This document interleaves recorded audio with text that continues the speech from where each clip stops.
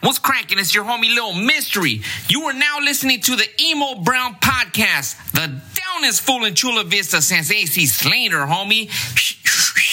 Ladies and gentlemen and low lives, we are here with another episode of Emo Brown, the podcast. Yeah.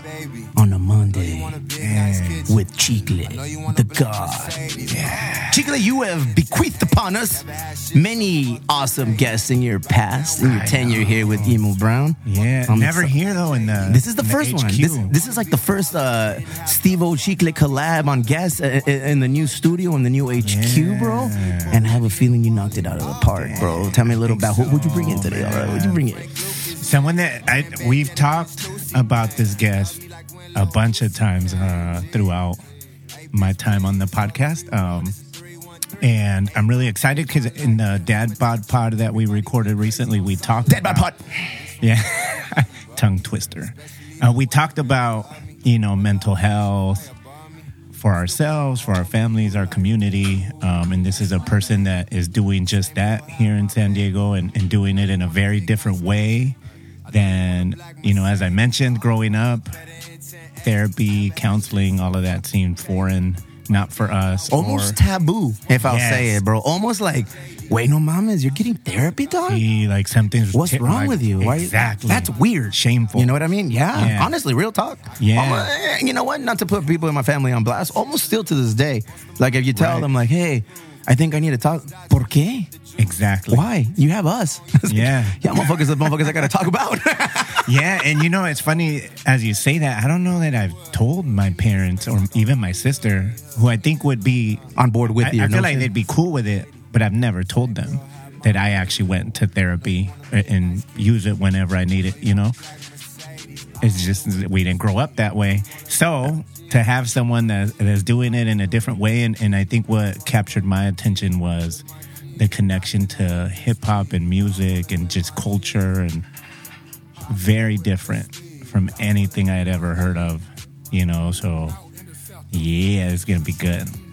Without any further guessing games, we've got with us local therapist, a killer in her own regards, holds it down for the city of San Diego, Miss Brittany Williams. Hey, what's going on? Hey, thanks for having me. We've been hearing about you for a minute. Really? Chicle's been hyping you for longer. It's like, bro, you have to have her. And I said, let's go then. Let's get it. But I mean, we just moved into these new digs. And I was kind of like trigger shy at the old spot at the brewery because it's just all like closed. And through the pandemic, some people were weird about it at the dungeon. It was just weird down there. And we're out and we're here. And I feel like the quality of guests that we have is going to increase. Obviously, to my left. Brittany, tell us a little bit about yourself. Yeah, so I'm originally from LA area, greater LA area. Better tacos, San Diego or LA? Don't ask me that. I don't want to get canceled out. Okay, so listen. I'm from the San Gabriel Valley. So it's like 30 minutes from the city of LA. I say LA because LA's huge. Like we're talking about not just Boyle Heights, East LA, but you go into all the valleys, like there's so many good spots. Now, I'm totally open to being wrong. I want to be wrong because I live out here and this is home to me now. I probably don't know all the spots, so I'm open to. That's a long way of saying LA, bro. That is a really long way of saying. I saw the post that the last episode you guys did with that list that was released. I was like, what the hell? Austin, Texas. Who knew? What? I still don't. Yeah. I don't believe I would have been cool with anywhere from Cali, the top 5. Almost anywhere in Cali, but that's neither here nor there. Specifically not here. Well, I am happy that you are taking time out of your busy schedule to cruise in and share with all of us something that I feel during the pandemic was exposed, like an open sore, like an open wound. You pulled the Band-Aid off and there was nothing there or no one there to make it better, which is mental health. Yeah. Negative mental health. Becoming aware that you have something going on with your mental health. So thank you for coming in and kind of shedding a little light on a often put in the corner topic, on an often something that we don't want to talk about. For sure. Quiero hablar de eso. No. Estás bien. Yeah. Otra cerveza. Like, just go over there. Chill out. No problem. Yeah. Delve into it. Man, how far you want me to go back? I'm curious, like, when did you know this was a career you wanted to pursue? So, like you were saying, like, I had no idea what therapy was growing up. My dad's from East LA, my mom's from Monterey Park. A lot of people don't know this about me, but my roots are actually in San Diego. My grandpa is actually from Eden Gardens. My family was like one of the original families of La Colonia, so... we grew up just hardworking, you know, like that's what Mexicans are. That's all we know. It's all we know. It's like, you know, you hustle, you provide food, provide a home, right? But we don't really invest in thinking about how our kids might benefit from the healed version of us. You know, what we are like in a place of being at peace with ourselves and at joy with what we do. So basically, to take it back, I struggled in school. Like, elementary school, no lie, I grew up in the 90s, right? My principal told my parents I would never make it. She legit told my mom, like, she's never going to live independently. She's going to need your support forever. That's a different approach than today. Right. That's a different approach. Wow. Oh, my dad still wants to find her. And, like, I'll show you. Yeah, for sure. That was the principal that said that? The principal told my parents that. And so... You know, my dad got a little gangster with her, you know, told her off. Basically, I didn't have a lot of confidence in myself. I was like, man, this academic stuff, this isn't for me. And it wasn't until I went to high school, and my homie Carlos introduced me to underground hip hop. And we went to our first hip hop show, and I was introduced to like Tumex, Visionaries, Hieroglyphics. Oh, nice. And Tumex was like, especially of Mexican descent, they made me have pride in myself. Like, okay, this school shit isn't for me, but like, I'm proud to be Mexican American, right? Like, we're dope. I had thought hip hop was all like industry hip hop. What I saw, you know, of course, you're raised on West Coast hip hop in the 90s, but this was a different exposure. And everyone at this hip hop show had their shine. The breakdancers, the DJs, right? The graffiti artists, like legit doing murals and selling their art. Like, I was like, damn, this is dope. So I started freestyling and, you know, performing. After high school, I got into the local LA underground hip hop scene. Which is huge. Yeah, it's huge. But it was also like super diverse, right? So, again, I just fell in love with it. So I also had a professor in community college. Basically, let me backtrack. I graduated high school. I got pregnant the year after. So I was a single mom, a teen mom, really. Had no direction. I had a professor in community college, Jake Wilson. He teaches at Cal State Long Beach. I still talk to him. He changed my life. He's like, you can go to any college you want to go to. He introduced me to like Gloria Anzaldua's work, Angela Davis, like real revolutionaries. And I was like, damn, I never learned about this in high school. And I was like, this is what I want to do forever. I want to inspire like they do. So he's like, you can go to any school you want to go to. Where do you want to go? I was like, any? He's like, yeah. I was like, I want to go to USC. And so he's like, let's go. He got me connected with all these people. Like, my daughter was going to daycare at school with me for free. Like, I was getting grants. I was obsessed. Transferred to USC. I got in. Right, I had to get like 14 consecutive A's in honors for SC to even consider me, because I graduated high school like all D minuses. But you did it. I did it. Yeah. So that was like my redemption, story. And then when I was at USC, I like that was for your elementary principal right there. Yeah. But it was, I'm not gonna lie, being at USC was like very weird, because you're in LA, but everyone there doesn't look like me. And everyone there comes from money. Like, I couldn't afford to kick it with them if I wanted to. It's just a very different experience.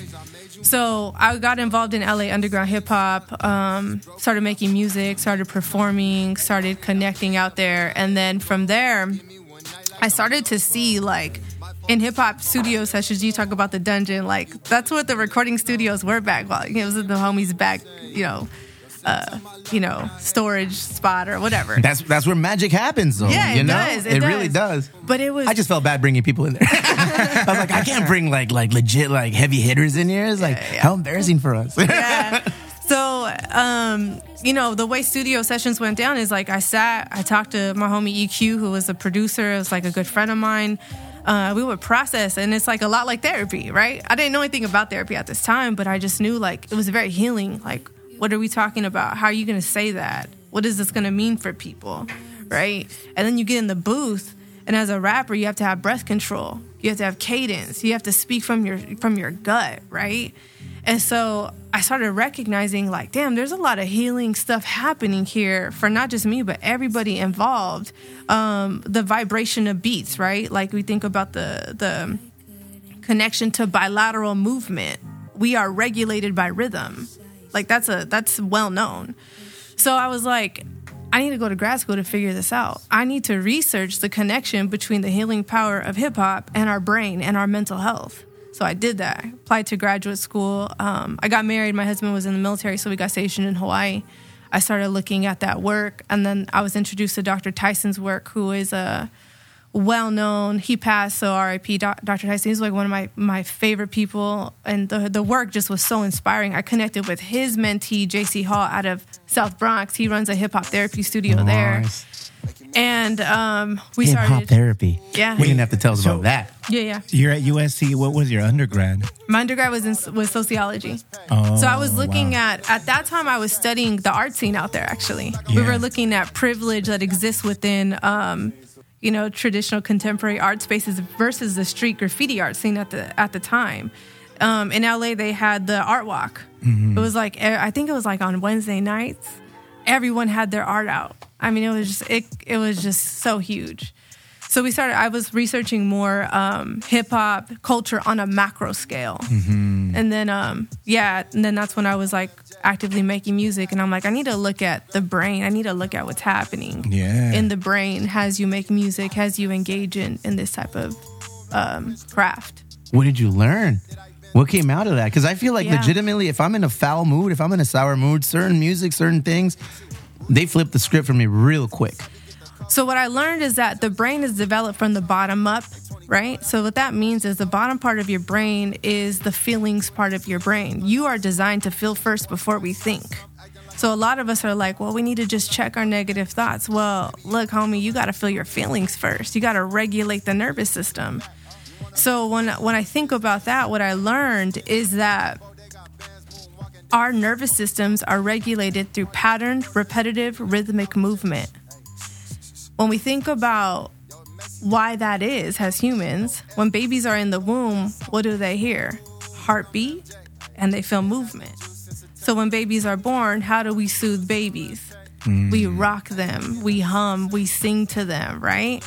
That regulates the bottom part of the brain. So then when your nervous system is regulated, right, now the top part of the brain comes on. But if it's not regulated, the top part of the brain shuts down.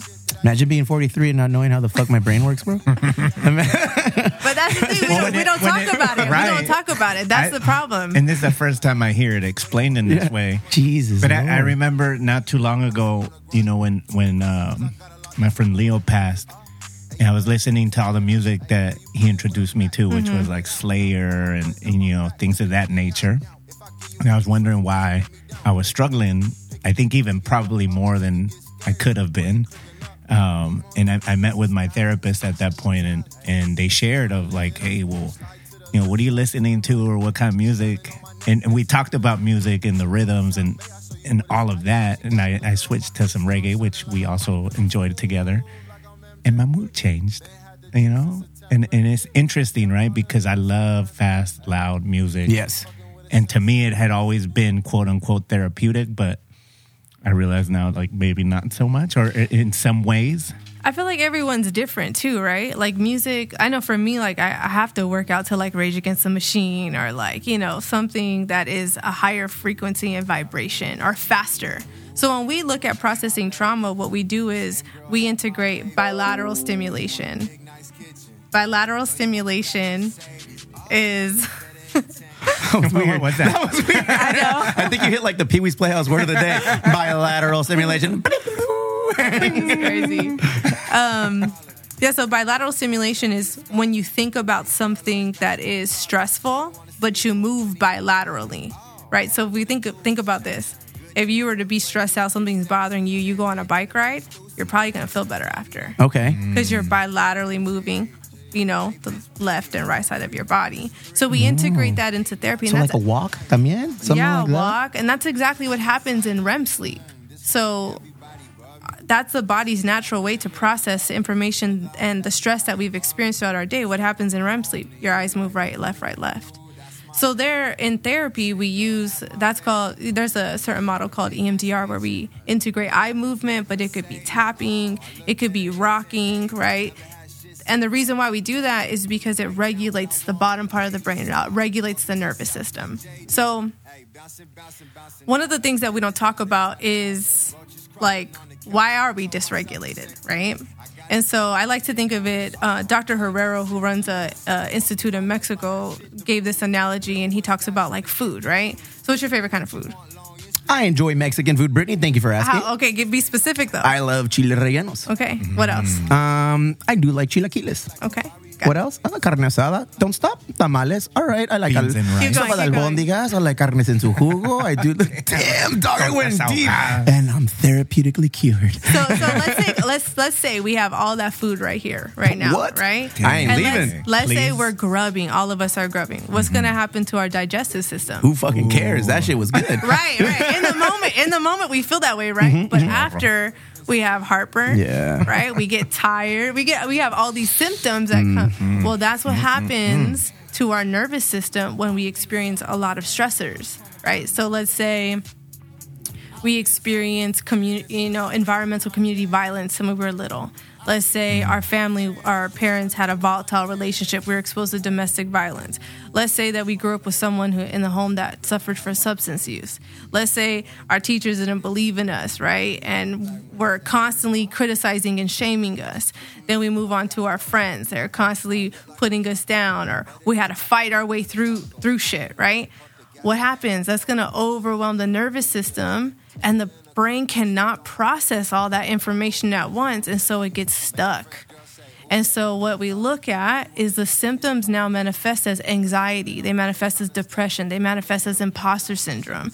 They manifest as self-doubt, right? Or anger. Damn, I got all that. Fuck. And that's because the body stores it. Fuck, why can't it store muscles? Why does it got to always store the negative shit, bro? Oh, man, imagine having this information when it was relevant, not at fucking 43 when it's like it's too late. I only got But it's not. It's not because of what we were talking about. And I think what Brittany's describing, too, is we grow up and we learn from the environment that we're in, and it's information that's being sent in, so thinking about our kids, like, this is the perfect time to understand this and take care of ourselves so that we could be better for them. And then they'll grow up not feeling the way we did of, oh, you don't do that.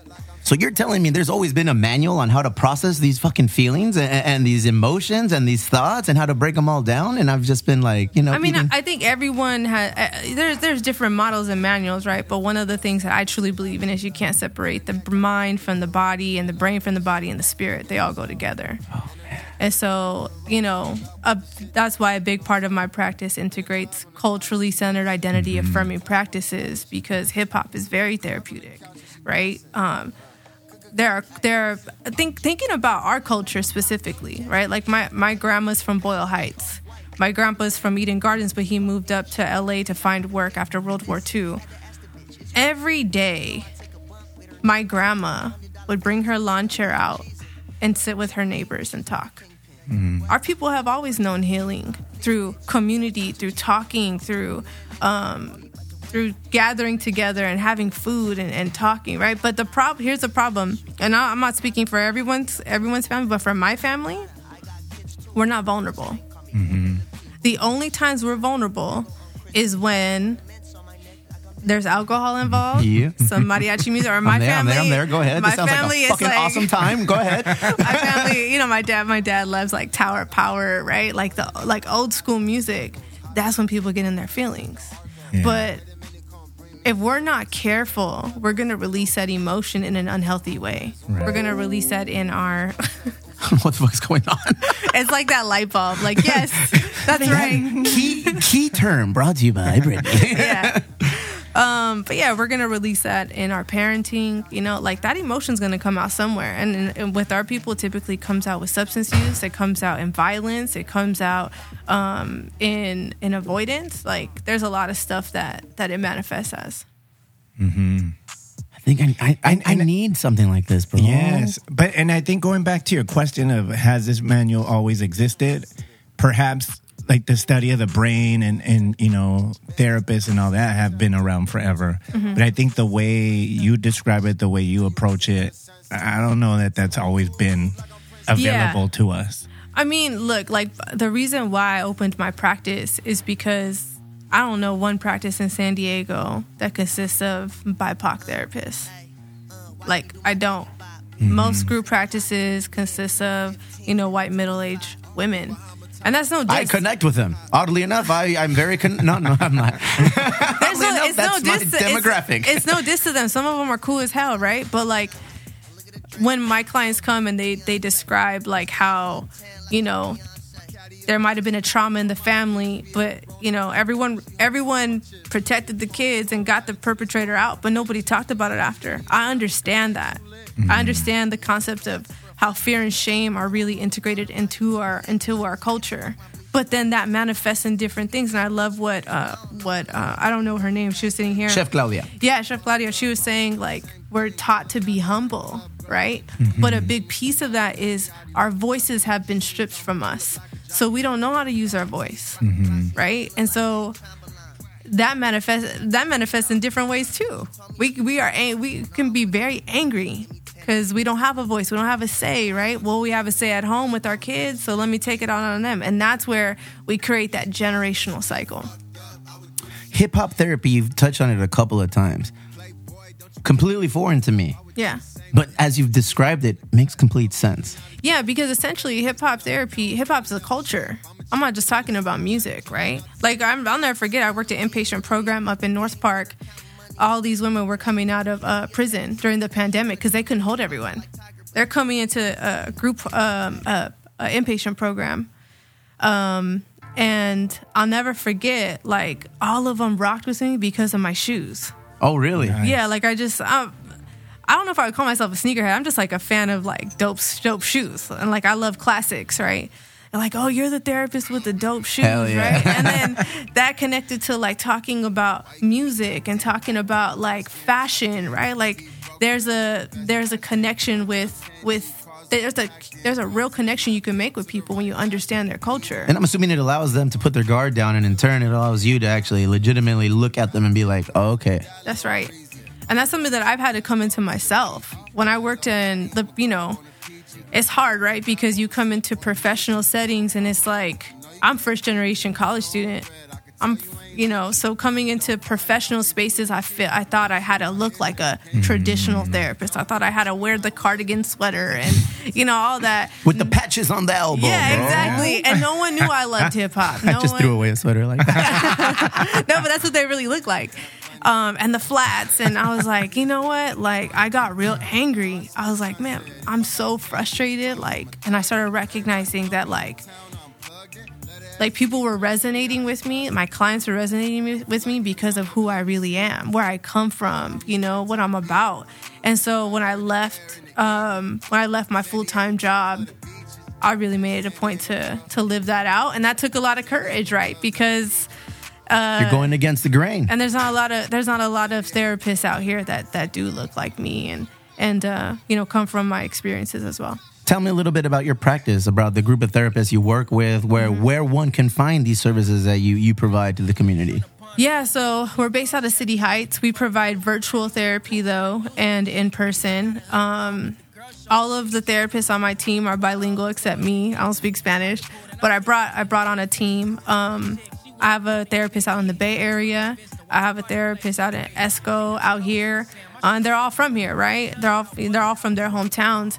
And we don't just service San Diego, we service all of California. So a lot of interest. It's very interesting because ever since I've been on TikTok, I don't know if I just resonate with the Bay Area. We have so many Bay Area You give me Bay Area vibes. Really? You give me Bay Area vibes. I think it's because, like, I feel like, I don't know if I'm going to get flack for saying this, I don't care, but I feel like some of the best music comes out of the Bay Area. Agreed. Like, such classic music comes, like, I'm not even talking about hip hop, but just such classic artists come out of the Bay Area. So I don't know.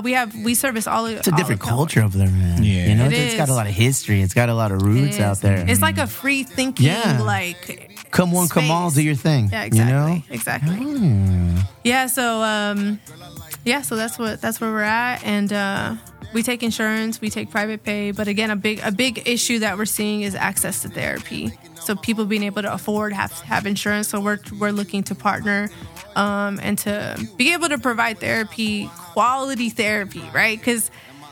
And this is my issue with the mental health field is a lot of people, you got Kaiser, you got everyone, all these big corporations saying that they're providing therapy, and they do, but is it quality therapy? Is it therapy that it's like a one-size-fits-all therapy? Exactly. Like the Costco at therapy. Exactly. There's going to be this for you and for everybody. That's the problem is people don't understand necessarily that there's different models that are best suited for certain symptoms.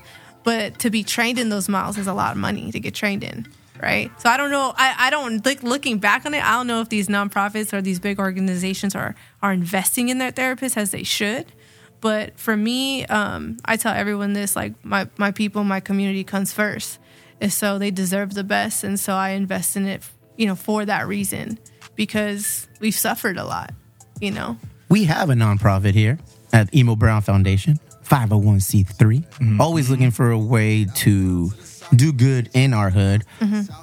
What are some thoughts, some ideas, some ways, some mechanisms we can inject ourselves into what you're doing and giving back? Is there a channel where we can kind of like jump on board and be like, hey, you know what? We'd like to help out. We'd like to pay it forward. We'd like to take care of the tab on this. Yeah. So, I definitely think like individual therapy or even groups, right, where we could teach people even psychoeducation about the brain. This is what happens, right? Like, for example, when we get a call and get bad news, where are we at? We're upset, right? And then an hour where our brains start fully coming back on, we're starting to think about things rationally in a logical way, right? And so I think a big piece of it is being able to provide that education to our community that having feelings is normal, right? That it's actually really fucking gangster. Like the first people, looking at vulnerability, the first person to tell me about the power of vulnerability is Tupac. Look at his work, look at his life. He lives that out, right? So running groups, but individual therapy, I think just getting, maybe we don't have enough sessions to process trauma, but maybe we have enough sessions to regulate the nervous system, right? Maybe we teach them those techniques that they could carry out should they experience loss, should they experience, issues at their job or, even poverty. And that's the problem is we think of trauma as like these big traumas. I can't begin to tell you how many times people are like, I don't have any history of trauma.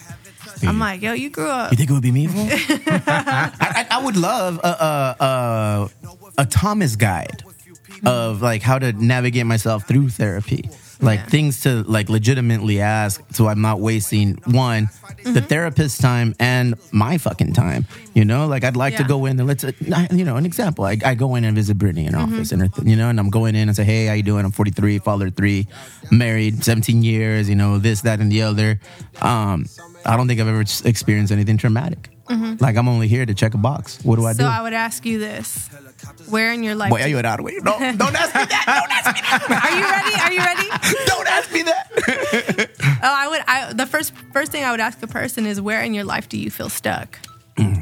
Whatever that is, because trauma, and Resmaa Menakem said this, and Resmaa Menakem studies like racial trauma. Typically, trauma exists in stuckness, right? So I'll put myself on blast. I struggle with imposter syndrome, right? Like not feeling good enough, even though like I'm a pretty well-known therapist out here. I do good work. I'm confident. Logically, I'm confident in that, right? But the trauma that I had to process is what my principal teacher said about me. Our principal told my parents about me, right? And being treated like they never told me anything directly, but I felt it, right? And so I had to go back and process that, like, I am good enough. I am qualified. I am gifted to do this. I'm supposed to do this work, right? Versus no matter how hard I work, I'm never going to be good at it. That's how I used to think. And I'm not going to lie, like it pushed me because I wanted to prove people wrong. But now I'm not at war with nobody. I'm at peace with myself. And that's irreplaceable. Damn, I got to get at peace with myself. She just read me, bro. She was saying like, for me, like speaking about herself, but she was looking at me like, motherfucker, is you, huh?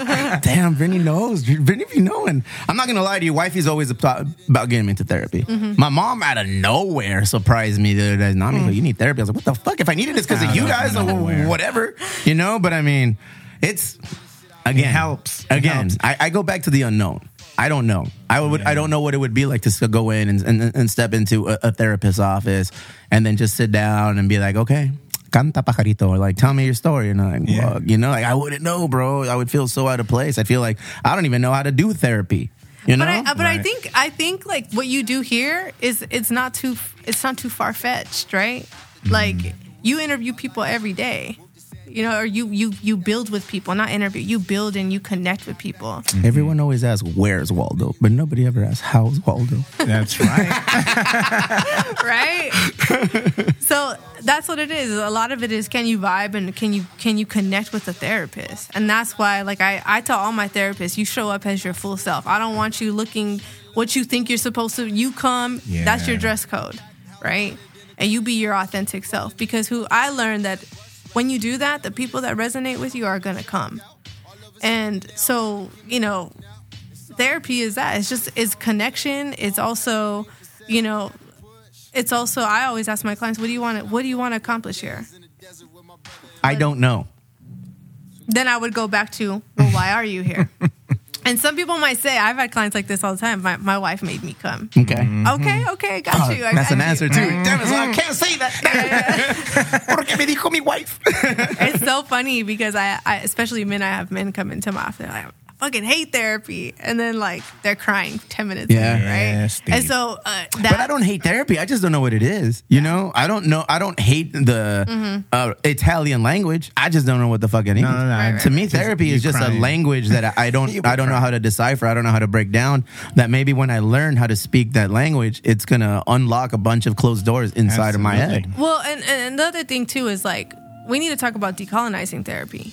Ooh, what's that? Well, because therapy from a westernized perspective is like, I'm the expert because I have this formalized training and you're the sick patient. No, Let me treat you. I don't see people that way. And that goes back to connecting to the indigenous practices. And I'm not just an advocate of therapy. You know, maybe therapy is not for you or not something you're open to or want to do right now. But maybe other spiritual practices are, right? And so I think that, again, it goes back to looking at the indigenous roots of what, you know, think about this. Our people have always known healing through rhythm and movement. Always. You know, I think about my grandma getting her lawn chair out with her friends or her neighbors and talking. They're processing their day, right? So I think we need to I think therapy is scary to our people because we think of it in a westernized approach. It's for rich people. It's for white people. I used to think the same thing. You know what I mean? But I think that there needs to be enough spaces and therapy practices like ours where we're providing therapy. We're chill. It's a chill spot, right? And we got food. We got water and Gatorades and all sorts of stuff in our office, whatever makes you feel. And that's just our offering to, like, I always tell people, you come into, this is not my office. This is your space. For the next 15 minutes, this is your space. What are we doing? So sometimes we're, for young kids, we're playing a game. Sometimes we're doing art. Sometimes we're getting to learn how to be comfortable in our bodies. And that's the biggest problem with us. We're afraid to cry because we don't have a good relationship with our bodies. Unless we drink, right? Yeah. Unless we drink. And so that's... Tell me more about the relationship with our bodies. Like the actual physical representation of our bodies, or like the way we process thoughts and feelings, or all of that. I believe all of that. Yeah. Okay. Yeah. So if somebody asks me, or someone tells me in therapy, like, I'm just feeling really stressed today, and I ask them, where do you feel stress? Locate that in their body. The first thing that they're going to do is they're going to look lost, like, but then they start learning, right? A lot of people hold it in the heart center. Trauma is often stored in the gut, right? Sometimes our tension is up here. So the next time you're stressing, you're more aware of your body. You can stop yourself and be like, damn, I need to regulate. Maybe I need to go on that walk. Maybe I need to breathe. Like, how many times do we, like, when we're going through it, do we forget that we need to breathe? Right? And so a lot of it, like I said, you can't disconnect the brain from the body. You have to address both together. Man, I think this was my first therapy session. Yeah. I think legit, like I'm going to make it a point before the year is over to at least, take a step in that direction. Yeah, explore. Not necessarily because like, no, therapy no es para mí, yo soy del rancho, yo no soy así, like I've never been that guy. Like I've never been that guy, the macho guy. I've always been like, I don't think I need it. I think everything's okay. I think I'm fine. But then honestly, the last couple of years, I've dealt with the imposter syndrome, not necessarily of like who I am and what I've become, but the responsibilities that I hold and who holds me responsible. Like my kids, like wifey, like parents. More now, I feel like than ever. Like those things weigh heavy on me. It's like, am I doing the right thing? Should I be doing this? Knowing that I know the end game could potentially be beneficial for everybody in my corner, everybody in my circle, but is this reckless to do? Like things like that are the ideas and the thoughts that kind of go through me, and that shit is heavy for me. Yeah, it's hard for me. Yeah, it's a lot of like pressure. I'll be in bed not sleeping. Like some days, like when everything's good, I'm out. My head hits a pillow, and in less than 30 seconds, I'm out. Sometimes I'm just looking at the ceiling. Oh man, I got to do this. I got to do that. If I don't do this, that's gonna fuck this up. But if this gets fucked up, it's just gonna ruin everything. And then my mind just kind of starts going, boom, creating a spider web of negative thoughts. Before I knew it, I got to get up. I got to go smoke, or I got to go outside and just chill and be like, what the fuck? Like stop. Like stop. What are you doing? Like it's hard to quiet the mind. You right? can't. Yeah. My shit is loud. Yeah. My shit. You think I'm loud and obnoxious? Inside my head, it's amplified. Worse? It's worse, bro. Imagine like 5 Steves and you're like, hey, you ain't shit. Yeah, and then just dealing with that. So I mean, I feel like if that's something that I need to work on or need to like engage. So that's your nervous system dysregulated, right? Probably. I don't know. I don't know. So yeah, I mean, the same thing happens to me, especially when you create something so powerful like this platform. Like this is. I'm so honored to be here. I've been following you guys for a minute, take right? It easy. Seriously, no, I really mean that. But it is a lot of pressure when you think about like your reputation, what you stand for, because you're not doing this just for you. You know what I mean? So I sit with that same stuff as well. So how do I deal with it? Like a water? What do I do? Some tea? Yeah, what do I do? With some tea? I mean, un cafecito de olla? No, I love that though. I often talk about like nurturing ourselves. What does it mean to nurture ourselves? That seems so lame, right? But sometimes we need to drink water. Sometimes we need to rest. For me, like, sleeping in has been so hard because I was my dad was like super militant, right? We had to get up, be ready by 7. If not, you're lazy. So sleeping in until 7:30 has been very difficult for me. But I've had to learn, sometimes we do need to nurture ourselves. Sometimes you might have like a super stressful day here, right? Or you can't sleep the night before. You're feeling it in the body, and that's why you got to pay attention to how your body responds to things. Sometimes you do need to just eat a good meal or connect with yourself, connect with your body, and nurture yourself. So I love that. But I think essentially the best piece of advice I always give that was given to me that I give to my clients is pay attention to how your body responds to people, places, and things. Whatever that is, right? Notice where you feel it. And if that's not a good feeling, then you gotta ground and center yourself. Sometimes it's a bike. Like my husband loves to cycle. If he doesn't cycle, like we're beefing it. So I'm like, you need to go cycle. Go ride your bike. Yes. So for me, I have to make music. Like I have to that's just or I have to go to the gym at 5 and show up for myself. I have to do that because if I don't, then I can't show up in session further. I can't show up for my kids. You know what I mean? How do you expect to be loved if you don't love yourself, Chicle? That's right. Yeah. Well, I'm really excited to explore ideas for how we could support community members to access, even as you were describing, just some basic tools. Yeah. Whether it's in a group setting or individual setting. But I'm curious, like, even now you have this team. How many people from our community actually get to access what you provide? Oh, like people that actually have access to insurance and... Right. Well, I'm just thinking like, I'm working in Lemon Grove. Yeah. I'm working with students that, I'm thinking of one student who lost dad. I believe dad was murdered, recently, in the recent past, so he's dealing with that.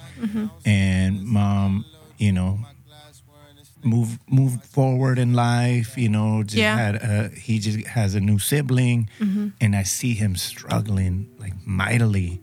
You know, and I keep trying to connect and find ways to get to know him. And the other day I was like, man, like I want to help you. He's like, well, what do you mean? How are you going to help me? And I just started listing everything that I could think of. Like, I can help you with this. I can help you with that. I can help you da-da-da-da-da-da. Yeah. And I could just feel him like, nope, like nobody can help me. And I was like, no, come on, man. Like, let me in. It's so, like, after a traumatic thing like that happens, right? What happens is, again, the nervous system becomes dysregulated, and the release of stress hormones occur in the body. Epinephrine, norepinephrine, cortisol, adrenaline. So that's why the heart might be racing. We get that sunken feeling. We feel sick to our stomach. That's those stress hormones. If you sit with that for too long, right? And most of us do, because our families they don't soothe us. Like, we don't talk, right? That's what kids, especially kids, that's what kids need, is we need co-regulation. So that might sound like, I don't know what the answers are, but I'm really glad that you're open to talking with me or connecting with me. It's just a powerful experience of feeling connected. We need that as humans. So if you don't get that for too long, what happens is these narratives that we begin to tell ourselves, because dad passed, because we lost somebody, right, begin to get real in our heads. And those negative thoughts might be that I could have done something. It's my fault. Right? You think about kids when their parents get a divorce. What's the number one thing they believe about themselves? They did it. Yeah, they were the reason. They were the reason. And they could have everyone in the world telling them, but if they don't have that co-regulation that happens, they believe it's my fault. So then they get an F on a test. It's my fault, right? They don't make the team. It's my fault. Something's wrong with me. And that's, you think about our age, we probably have so many narratives about ourselves that feel so true. And that's the problem, is like, logically we know that these things are true, but what we feel doesn't match what we know. So the models that we're trained in is to merge those two. So that now I really do believe I'm good enough, that I really do believe that I am worthy of human connection, or that it's not my fault, that it was their problem, and right?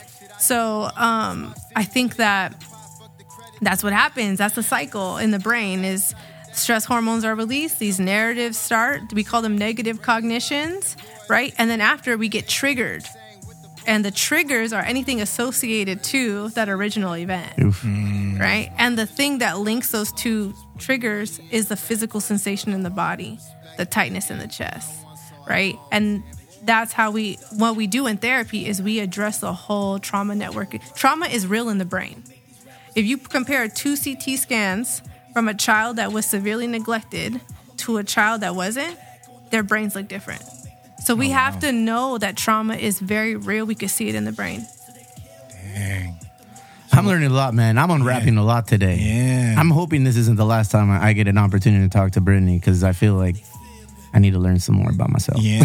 And I think another thing that might benefit people, or the community too, is just having an open platform where we talk about what is therapy, what is it, like, do I qualify for therapy under insurance, right? Like, can I request a free consultation? Yes, right? Like, what are the resources? What do I ask? Like, all of these things. We don't know about it. And I think the other problem is we get therapists confused with church counselors confused with like all these other specialists. We need to know the difference. Not to say that one's better than the other, but we need to just know the difference. Right. They serve different purposes. Yeah, absolutely. In essence. You know what I mean? Yeah. Exactly. I need to know what it looks like. I know the word. I know the practice. I understand what the end of the game should be. I just don't know what it is. So I'd encourage you. There's one of my favorite episodes or shows right now. Well, it's been one of my favorite shows for a while. It's called The Therapist. It's on Vice. Okay. As a real therapist, psychotherapist that sits down with YG, with Waka Flocka, oh, wow, with like real artists and does real therapy. And you get to watch it all. It's so dope. Like, are they laying on a couch and they sit behind them with a notepad? No. But Joey Badass was on there. But you see them as artists, but like, they've been through it. That's one layer. They have been through it. They talk about loss and, survivor's guilt. YG talks about getting shot, like all sorts of stuff. So I'm gonna have to look into that. Yeah. It sounds better than the Housewives of Orange County. They need some drastic therapy. Yeah. Sometimes that's my therapy. Just my guilty pleasures of watching TV like that, garbage TV. I rock with that too. Yeah. Mm-hmm. Any wrap-up questions for Brittany? Yeah, I think just my biggest question, like, how do we make this happen? How can we partner with you? We have a partner nonprofit, Vision Culture, that is very much about mental health, and Ree is involved with them. So definitely want to do something for our communities. And I think you pointed it out, like just sharing more information. Yeah, I think that's where we got to start. Because there's some, like, has a therapist, I get so eager when the people, when my family or even my community is open to it, because I'm like, let's go, right? But talking about reprocessing the trauma in the brain is like oftentimes too much. Yeah. And we need to just know first. We need to know, like, what is this? Right. Right? Like, what can I ask? All just like the fundamental basic questions. My team is totally open to coming here and just like. That's what I was going to ask. I think that would be rad to have like a presentation, because we do pride ourselves on the warehouse being like a community center. It's like people who mess with this part of the social club have access to come in here. So what better way to like introduce people into what I'm not the only one. I know I'm not the only one that doesn't really know the ins and outs of why or how I should be, going to therapy or what therapy looks like. So to have somebody come in that's as cool as you, and then just kind of like strips it down on this is what it is, this is why everyone needs it. This is how it works with body and mind and everything, all the connections. I think like this podcast is going to be awesome. This episode is going to be like really cool, putting it out, and people they'll take to it. They'll be able to wrap their heads around, oh shit, okay, damn, I do need that. I've never had that. Oh, that's all it is? Okay, well, the misconception that I always knew was this, or I always thought it was that. You're like, you coming on here and giving us the opportunity to kind of pick your brain and say, well, this is what, I don't know what this is. And you just kind of breaking it down. If we can have that on a larger scale and have, like we have people come in here and we'll set up the nice little stage for you guys, and you guys can, I think that would be great. Yeah. I want to introduce that into what we do here, like CPR classes or mental health checkups or other things, the importance of credit, the downfalls of credit, how to purchase a home, how to, what you need to do to purchase a home. All of that, right? I think mental health clearly through the pandemic has become, I was thinking on my way here, like when we had, was Mr. Oyo's new title?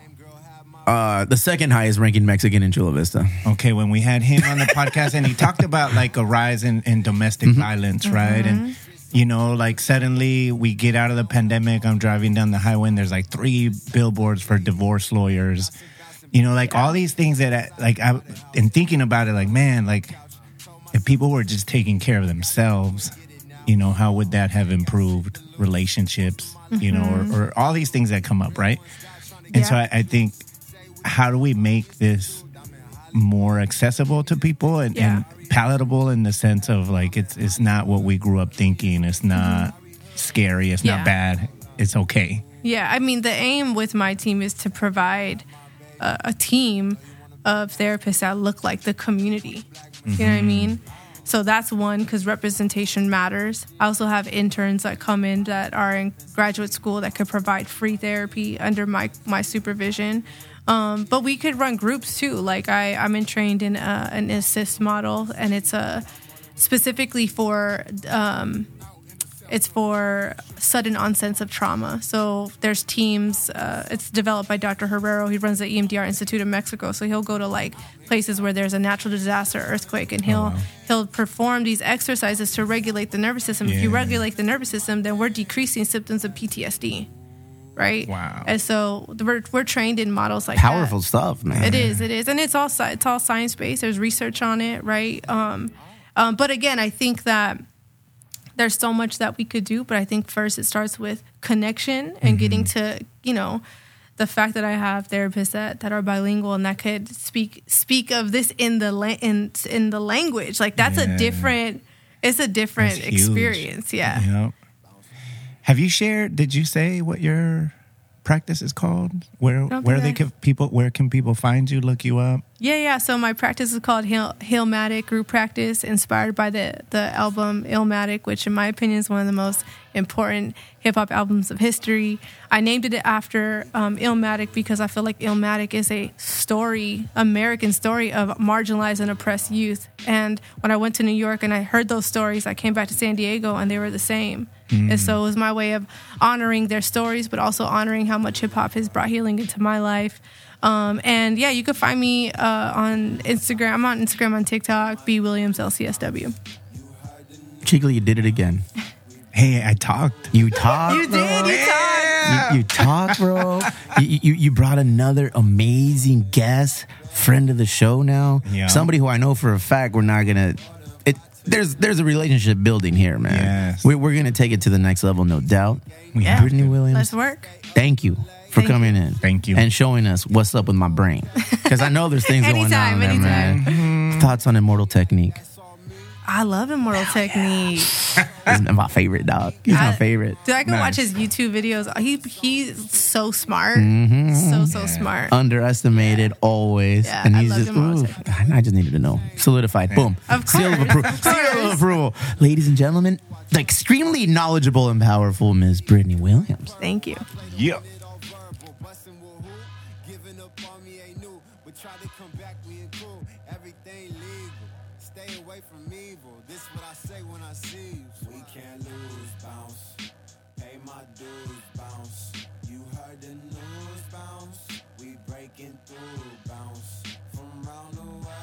Introducing where I stay by the border in South Bay. Got a quarter you could play. Have my order by today. Hot black boy, I'm the best. Got Swap City out on the west. Never been in the pen. Tuck my shirt and my sweats. Been around OG vets. I was born in 90.